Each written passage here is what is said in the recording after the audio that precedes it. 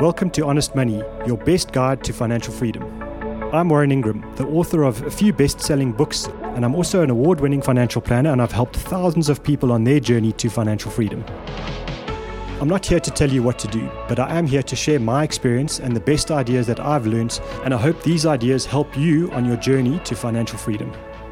In this episode, we're talking about preservation funds. We're going to try and explain what they are they good, are they bad, how it works, and kind of demystify all this jargon around preservation funds. So today I'm talking with my business partner, Theo Forster. Theo, let's kick it off. What are these preservation funds? Warren, I think the question around a preservation fund, it's a smart, difficult word, but it's the money that you saved at an employer, and when you leave the employment, where do you go with that money? People want to take that money. They want to say, I'm leaving, I've got the opportunity to take my money. There's cash there, I can have the cash. Why is it detrimental to take that cash? So this is probably one of the big travesties of our whole employment and retirement system. Is we come across so many stories of people who change their jobs so they can access money inside their retirement fund, and often they'll just quit their job just to get the money in their retirement fund so they can pay off some debt, but they don't even have a new job lined up, and that's really devastating to your financial freedom. So I think just to explain what a preservation fund is, when you are working, and let's say you're working at a normal company and they're contributing to a provident fund for you, which is your normal retirement fund.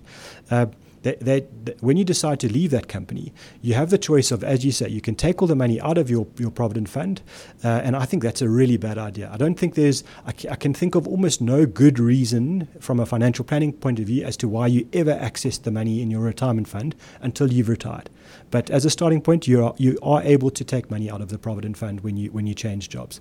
Now the issue there is, if you take our point that you actually need to keep that money invested, then what you're allowed to do is you're allowed to move it from your company provident fund somewhere else, and that could be to a retirement annuity, or it could be to a thing called a preservation fund. And all it is a retirement fund that's now controlling your investments for you, so you actually have a bit more decisions as to how you're going to invest that money, but it still gets invested as any normal retirement fund, and it's there for the purpose of giving an income stream when you're no longer working. So the first time you'll be able to access that money without paying huge tax is at your age 55.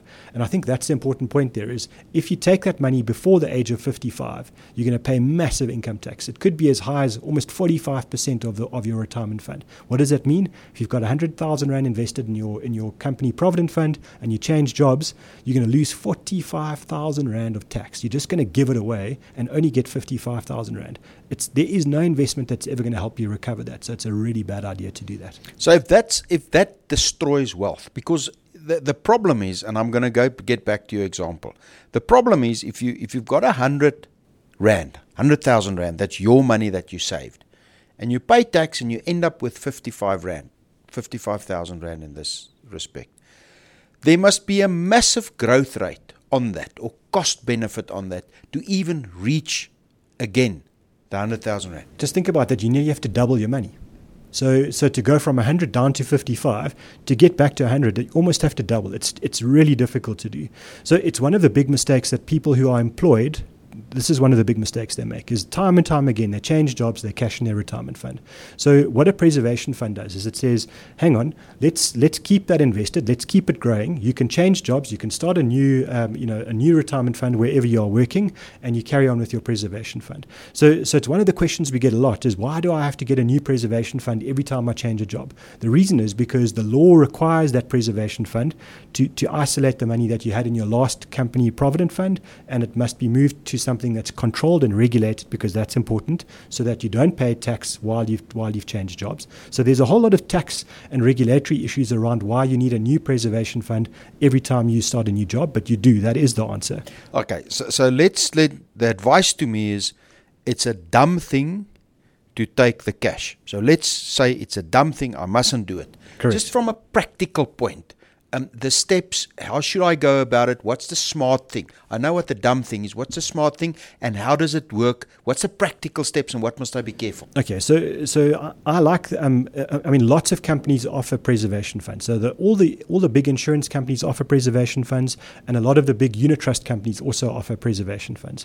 And to me, I like going into the unit trust companies because I think they don't charge you big upfront fees when you go in. So that's our first big point: is be careful of dealing with a company that's going to charge charge you a big upfront fee to move your company provident fund, let's say, to a preservation fund, and suddenly you're paying 3 or 4% upfront fee. So get away from the upfront fees when you make that change. And so that's the first big thing, is look at a unit trust company or something that's quite simple and easy to understand. What you want to do is you want to pay fees on a pay-as-you-go basis. You don't want to pay fees upfront. So don't be fooled into upfront fees at all. So that typically means unit trust companies are your route.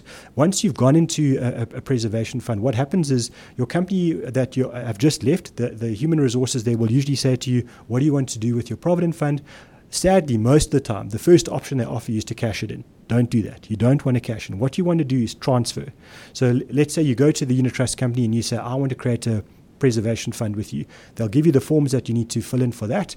You take those preservation fund forms to your employer and you complete those with the employer. So it's quite a simple process nowadays to do that. It takes a couple of months for that provident fund to transfer to your preservation fund. Doesn't mean that your money is not going to be earning growth. It still will earn growth, but then it'll kick off in the new place and you'll have a new account there. If you change jobs 3 or 4 times in your career, try and keep all of your preservation funds at one place. Because if it's at a unit trust company, for example, what they'll do is they'll charge you lower and lower fees over time, the more money you have with them. So don't try and open up 5 different preservation funds at 5 different companies, because you never get the bulking benefit of consolidating your preservation funds at one place. And you'll only realize when you're 55 or 65, when you retire, the value of this. And we see them time and time again.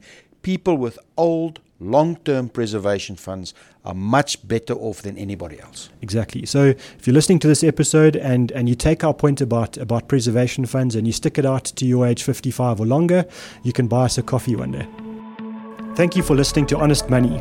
If you have any questions, you're welcome to reach out to me on Twitter. My handle is @WarrenIngram. Don't forget to subscribe. We're on Spotify and Apple Podcast.